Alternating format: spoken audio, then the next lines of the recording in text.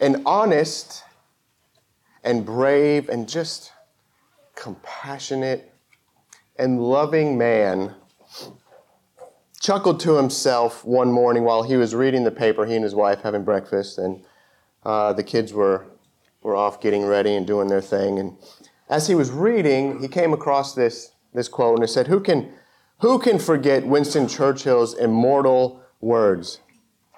We shall fight on the beaches. We shall fight on the landing grounds. We shall fight in the fields and in the streets. We shall fight in the hills. And he turned to his wife in his most loving voice and he said, kind of sounds like our family vacation. Family. Family. Whether you love them real close or from a distance, everyone has a family. And if you haven't noticed, no family is perfect. We all have different personalities. We all have different thoughts, different preferences. We may look similar, but we do not act the same. And we can agree, I think, on some things, right? In family, we have good times where we agree. But then there's other times where nothing makes sense and it seems like we're always at odds. Families experience great moments together.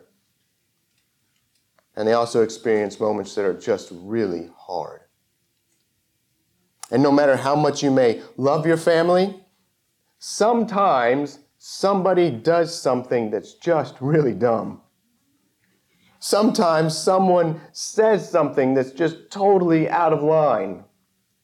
Sometimes, all at once, everybody just kind of blows it. You know, it's been said before that a family shares things like dreams, hopes, possessions, memories, smiles, frowns, and gladness.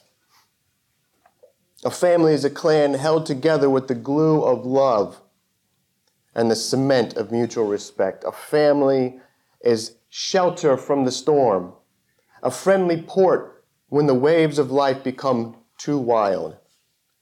No person is ever alone who is a member of a family. I think this is a pretty good description of family. Would you agree? And though this is true, the unfortunate reality is that family, like we've said, sometimes is hard. Every family is made up of imperfect people. And however, though, one thing for certain, what is found in true family is a supernatural ability to stick together, to stand hand in hand, to never give up on each other, and to forgive and reconcile. Now, it may seem a little odd to you that I'm speaking about family today, but let me paint this picture for you. In the last, what seems like forever, we've been in the Gospel of Mark, and we've been following Jesus' ministry and the calling and formation of a family. And this family has seen some really crazy stuff. This family has said some really crazy stuff, and they've done some really crazy stuff. You know, they followed a man that they weren't even sure of. They did what he said, and they became brothers with him and the other guys that were there. And they gained sisters along the way. And all the while, they were serving their Father. That's family. And they were also being prepared and preparing to invite any who would come into this family. So you got that picture in your head, family. And today we see this family in the midst of something that's actually kind of pretty regular with families, family dinner. I don't know if you guys do this, But before we moved here, we lived in Houston, and our whole family was there. I mean, brothers, sisters, grandparents, everything. And so, every other Sunday we'd get together with one of the families, and we'd have dinner, and it was just regular. If you weren't there, you're the weird one. What's going on? You are expected to be there. This is family dinner. And so here we are at this family dinner. And wouldn't you know it, something presents itself, which kind of happens at family dinner. A conflict. A conflict. And if you remember from last week, in Mark 14, we read verses 10 through 21 in your city group church. And we read about one family member making just kind of a dastardly decision, right? Judas. We read about the big brother, that's Jesus, explaining in great detail how and where to go prepare for this meal that was coming up. And then big bro dropping this bomb on the group, right? Someone in here is going to betray me. And of course, everyone in right fashion just denied it, right? No, what do you mean? Not me. And then we see him give a little reassurance. It's okay, guys. Look, this is supposed to happen, right? I'm going to be betrayed, but it's supposed to happen. And then he follows that up with a major gut punch to the one who's going to betray him. He says it would have been better for him to not even be born. I mean, sounds like a great time, right? And let me ask, that's a pretty good recap, would you say, of what we talked about last week? Anybody recap things like that in your city group? That's kind of how it all went, right? And you can use words like big bro in your recap. That's fine. But that brings us to our text today. And if you turn into your Bibles, in Mark 14, we're starting in verse 22, and we're going to read through verse 31. And I'm going to go ahead and just read it all for us today, right now.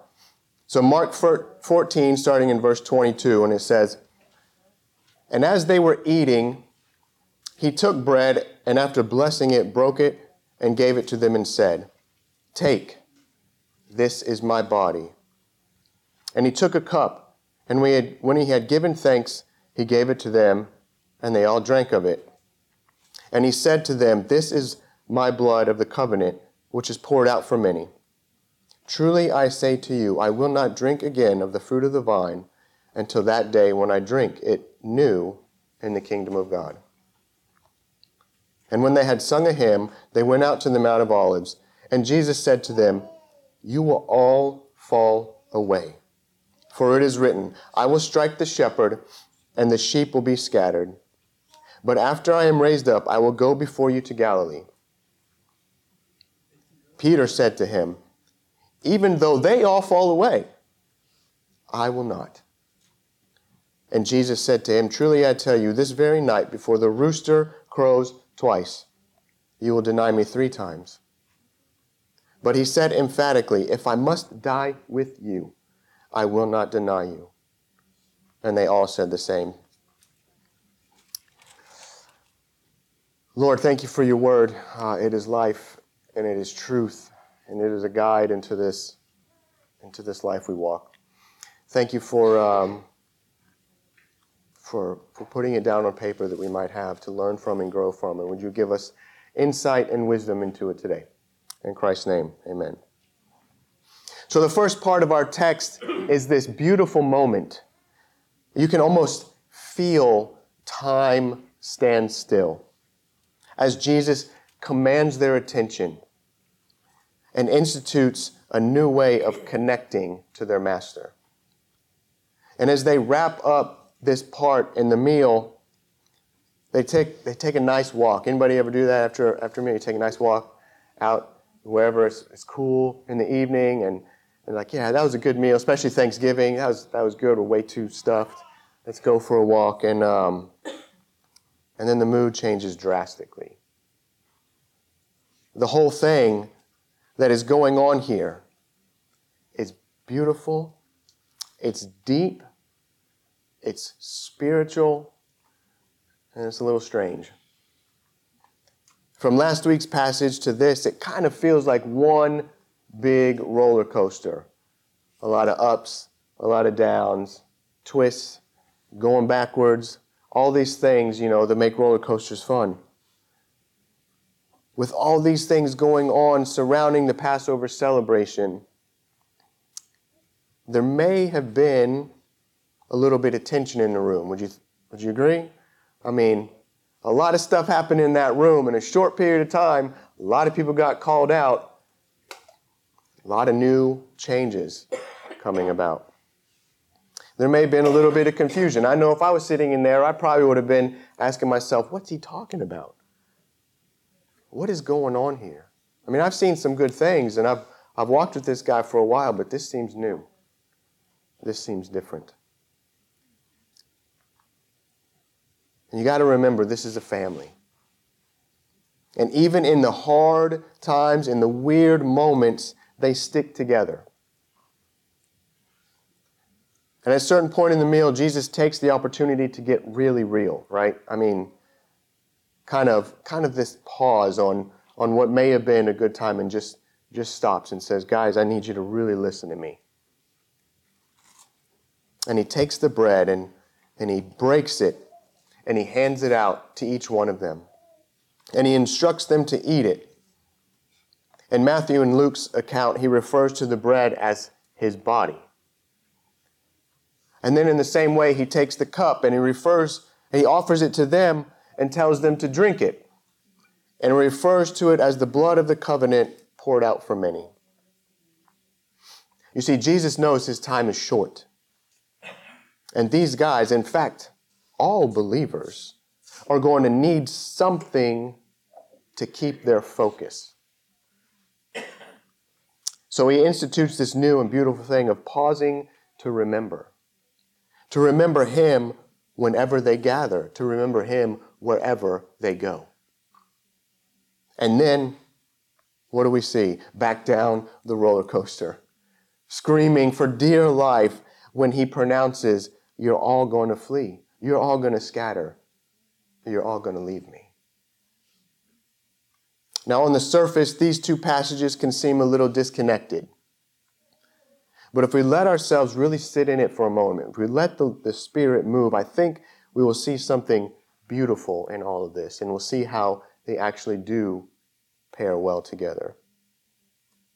But to really understand, to really kind of dig in, we need to take a minute and look back.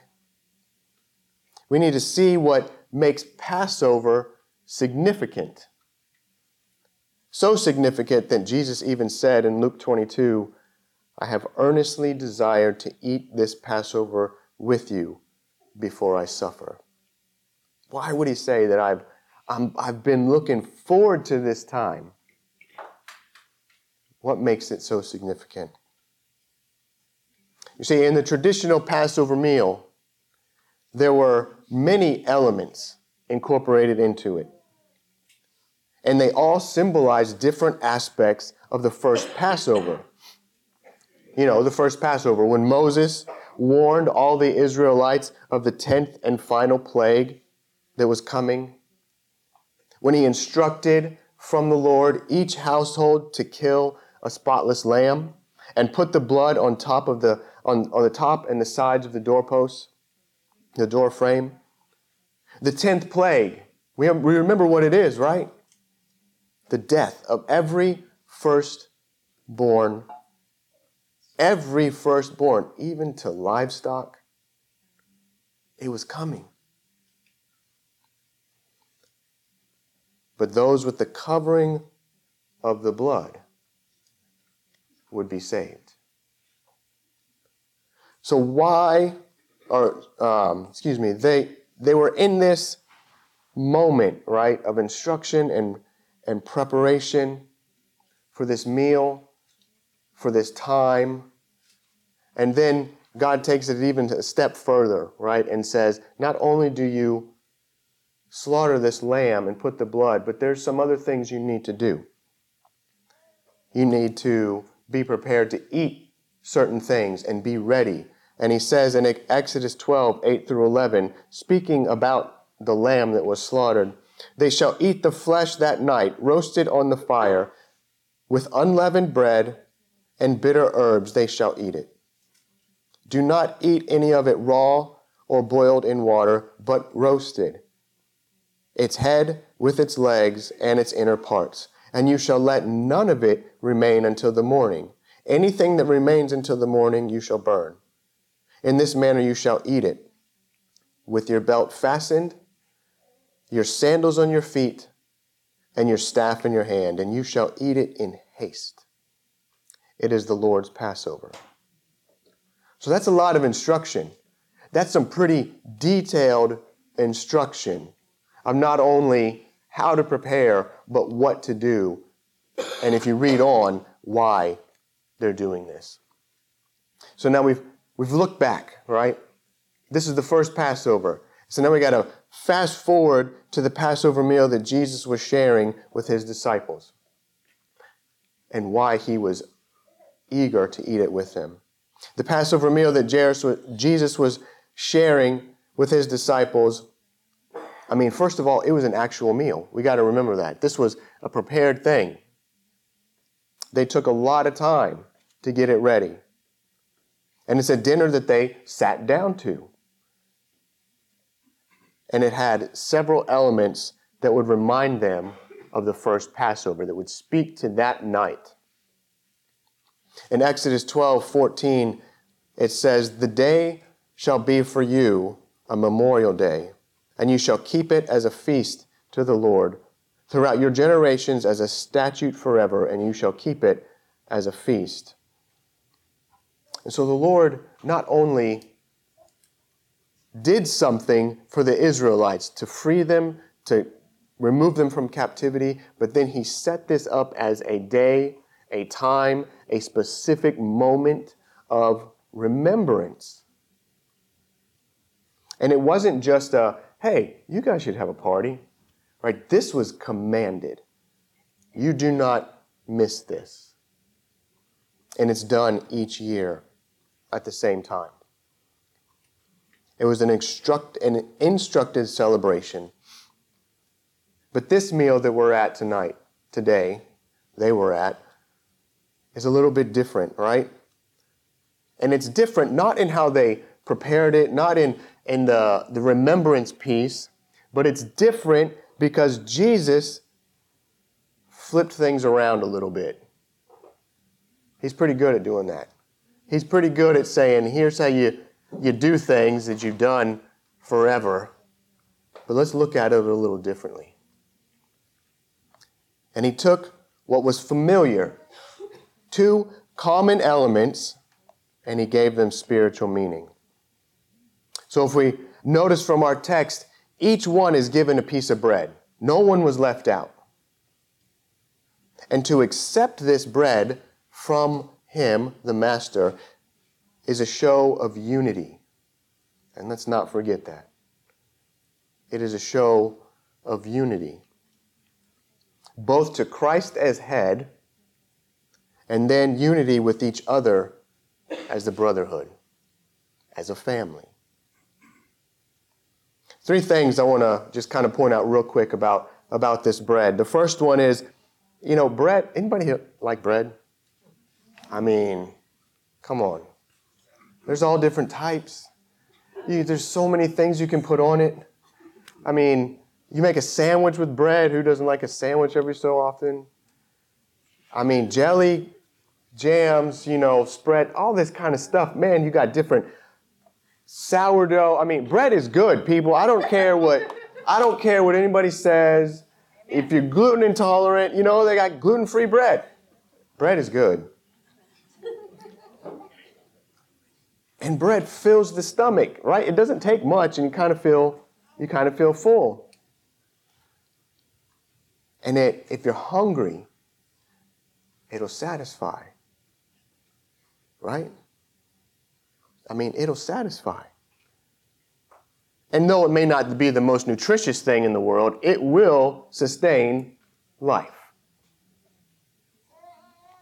The second thing I want you to notice, for this bread to be shared and distributed and given to each one that was there, it had to be broken. It had to be torn and ripped and passed out. And the third thing is, Jesus referred to himself as the bread of life. You guys remember that? I am the bread of life. This bread now is a reference to him. He's calling it his own body. And this life-giving bread is also both Jesus as the bread of life, and now this new thing he's instituting is a parallel to manna. And manna was the bread from heaven that was given to the Israelites in the desert when they had nothing to eat. It was the one thing from the Lord that they had to eat to sustain and to give them strength, to keep them moving. And it didn't just give them strength, right? It gave them all they needed. So I don't think it's any coincidence Jesus chose bread as a representation. And then he takes the wine, and, wine in general is kind of a drink to lift spirits. But he twists it up, doesn't he? And he says, yeah, wine is used for that, but now it's symbolic. Now it has deeper meaning. It's symbolic of the very blood poured all the way out for the remission of all sin. In the sacrificial system that they were used to, that they were in, that we do not partake in, thank the Lord, that's a lot of blood. But in the sacrificial system, there was no forgiveness. None. Without the shedding of blood. In order for forgiveness to be pronounced on the people, something had to die. And all the blood had to be spilled. And I don't know if you know this, but in their system, that was happening all the time.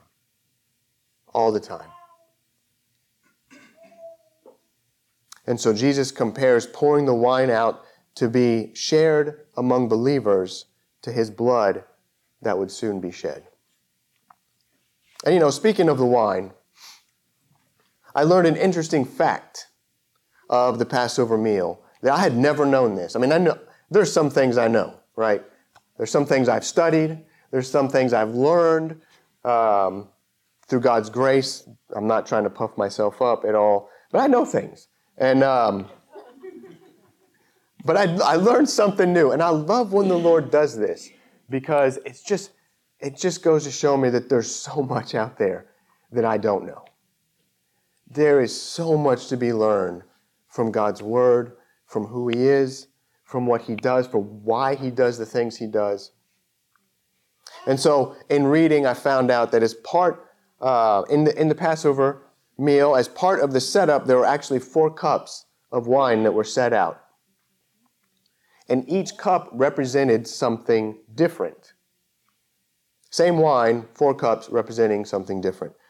In his book, King's Cross, Tim Keller writes, it included 4 points at which the presider, holding a glass of wine, got up and explained the feast's meaning.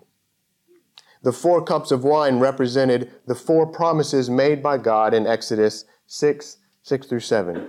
And these promises were for rescue from Egypt, for freedom from slavery, for redemption by God's power, and for a renewed relationship with God.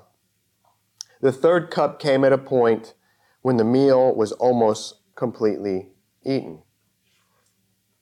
And so it's believed that when Jesus instituted the observance of a new covenant, the remembrance through breaking of bread and the cup, it was this 3rd cup that he blessed and gave them to drink from. The 3rd cup for redemption by God's power. And there's also a possibility that Jesus did not drink from the 4th cup. I don't know if that's true or not, but there's a possibility. The 4th cup represents renewed relationship. And that hadn't happened yet. And this would serve to reinforce also what he says in verse 25 when he says, "Truly I say to you, I will not drink again of the fruit of the vine until that day when I drink it new in the kingdom of God." Again, I'm not saying that's what happened, but I kind of hope it is. You know? I mean, nothing Jesus does is without meaning and symbolism. So just as the first Passover marks a moment in history never to be forgotten, this new supper marks a moment and all the moments after it as redeemed and made right before God. All who would share in this meal do so because they know the love of the Father given to humanity through his Son. And what seemed to be just a meal of celebration starting, right? These guys, these 12, preparing the meal. It's going to be a good time with our Master. A nice time with friends. It was transformed into a holy meeting of saints with a command attached to it, where in one accord we remember our Savior and proclaim his kingship and his return. But the moment, unfortunately, was not meant to last. You know, it's the 11th hour, and things were starting to really ramp up. And Jesus had one final revelation and a warning to give. In fact, it would be done, everything would be done, just as was prophesied. And he tells his friends, his brothers, as they leave the meal and take a walk,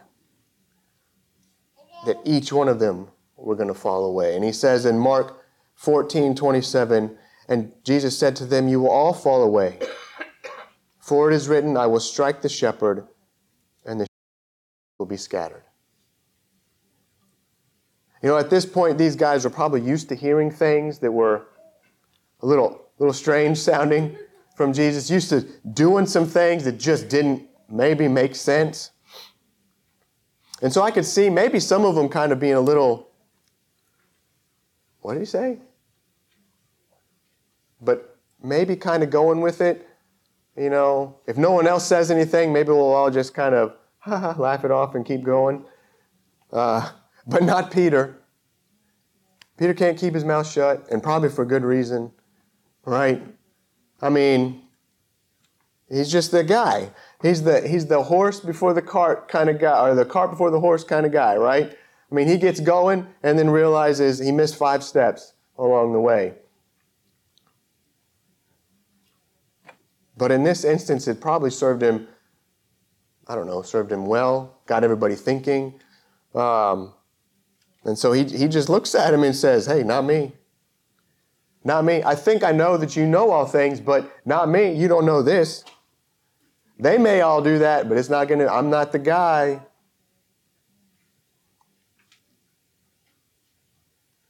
And if I can imagine the scene, Jesus unfolding what was going to happen.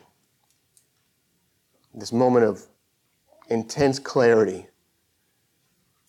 And Peter saying, "No way, not me." And Jesus looking at him.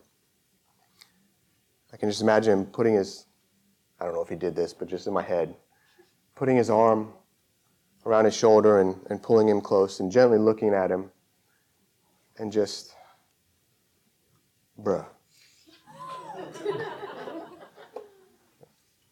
do you not know who I am?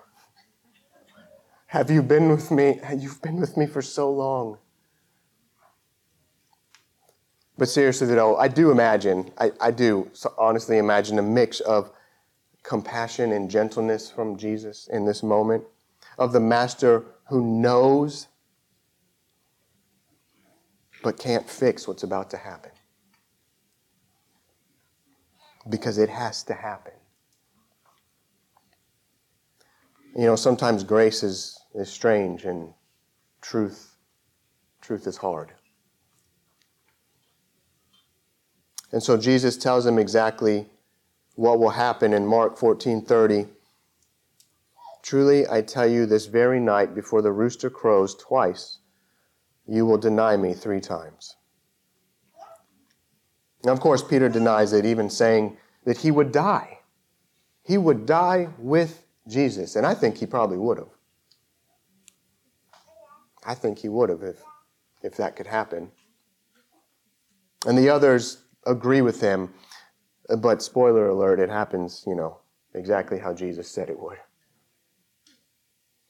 And there's a lot going on in these passages. And both from last week's study and this week's, we have Judas's decision, the start of a meal, announcement of betrayal, the first communion, announcement of denial. I mean, that's a lot. That's a lot in a short period of time, but isn't that kind of like life? I mean, sometimes it just hits you from all fronts, and it's never all good, but it's never all bad. It's never all busy, but it's never all relaxed. I mean, that's just the way we live. That's the way things unfold. There's good, there's hard. But in the middle of all of that, in the middle of the things he announced and the things they were doing, God came through. God shines through. And this thing of new renewal and reconnect with God that was made is established until the end of time.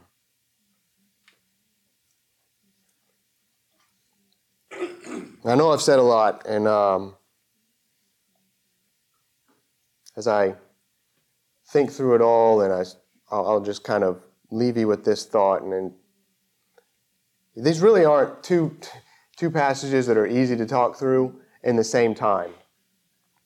But I do think they go together because it shows the love of God, right?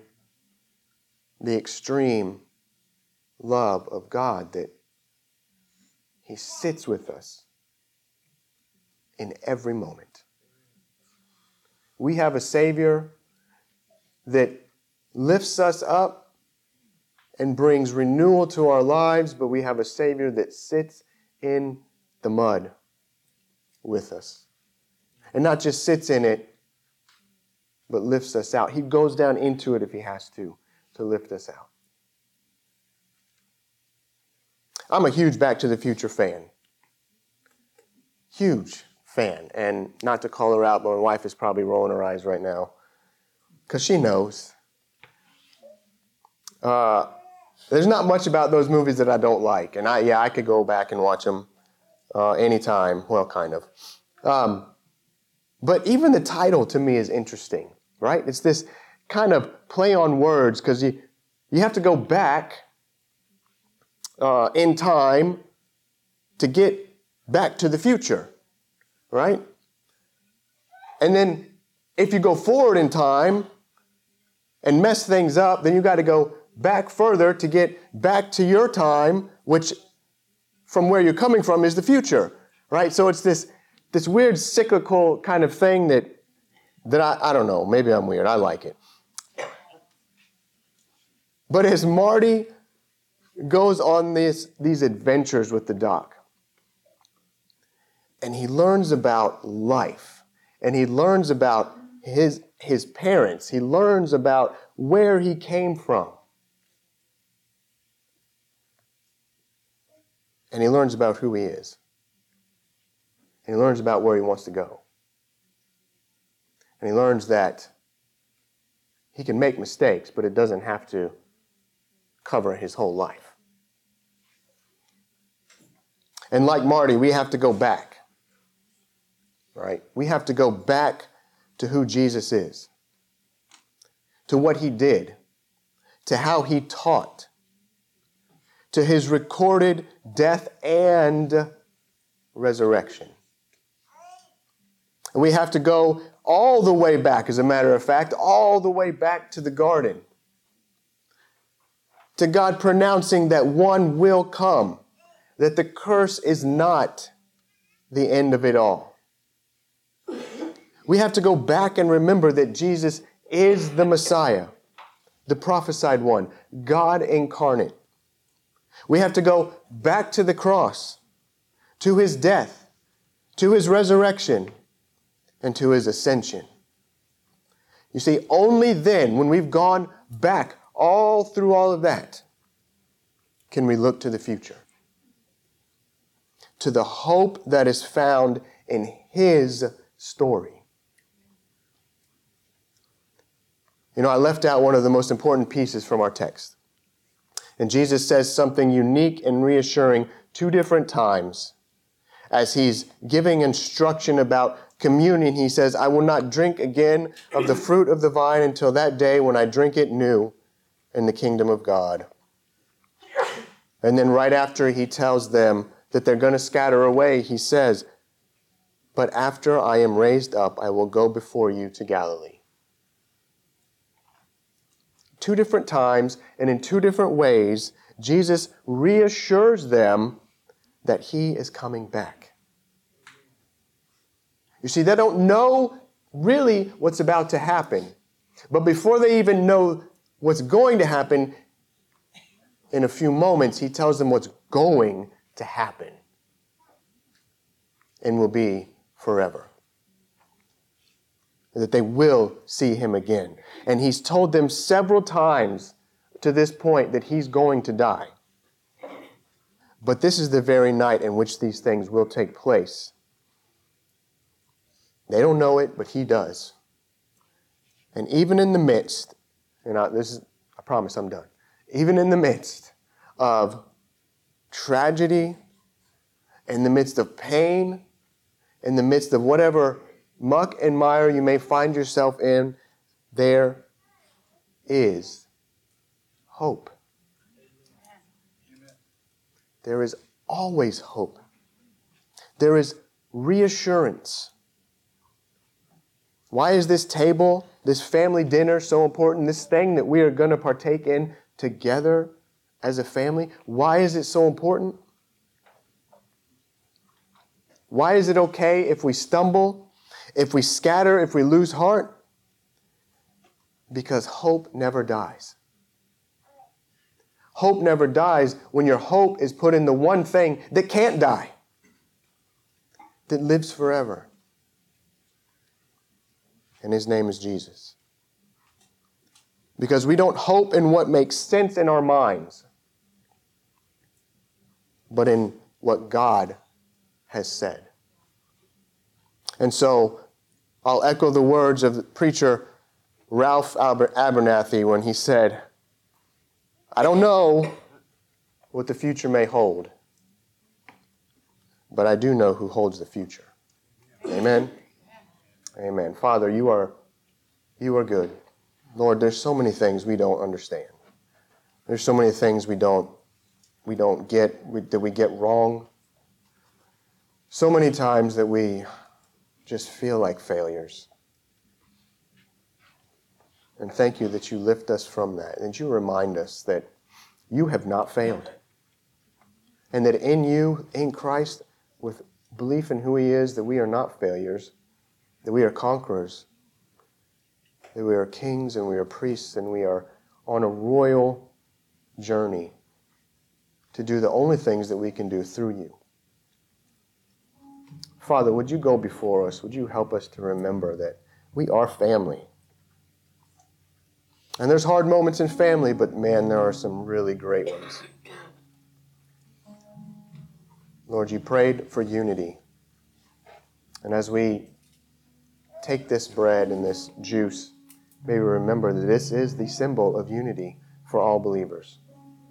Thank you for this time, Father. And we give it to you in Christ's name.